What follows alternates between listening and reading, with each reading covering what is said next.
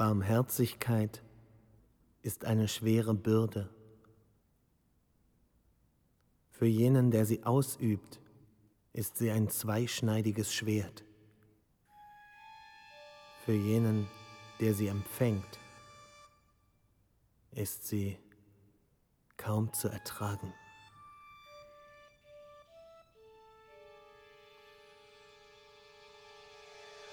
Ich wusste das. Ich hatte mich versehentlich in diese Welt verrannt. Ein gefährliches Unterfangen, entgegen aller Gesetze der Vernunft. Mein Verbrechen war es, einer relativen Welt ein absolutes Gegengewicht zu schenken und so das Gleichgewicht der Kräfte aus der Balance zu bringen. Mein Ankläger war das Schicksal, in welches ich grob fahrlässig eingedrungen war. Mein Richter waren die Menschen,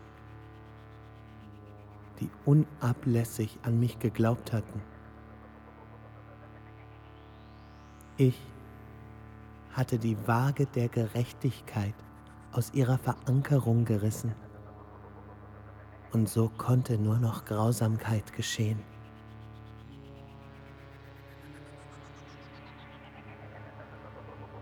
Die Zwietracht keimte im Grund ihrer Erwartung.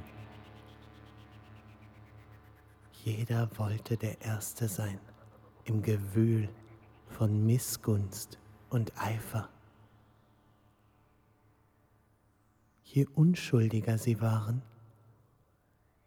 umso gewaltvoller stritten sie um ihr Recht.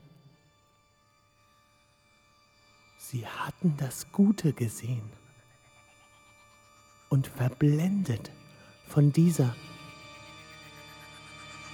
meiner Erscheinung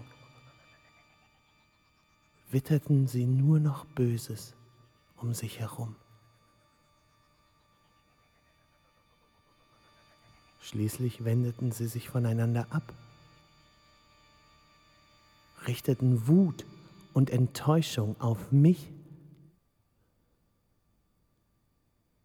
Einer trat hervor, verlangte Gerechtigkeit und meinte Vergeltung. Er nahm einen Stein vom Boden der Hochmut, hielt ihn weit über seinen Kopf.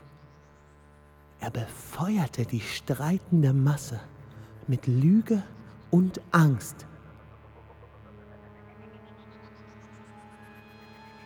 Nein, sie konnten mich nicht ertragen.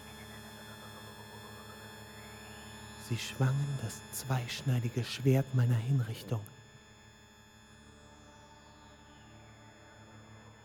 Barmherzigkeit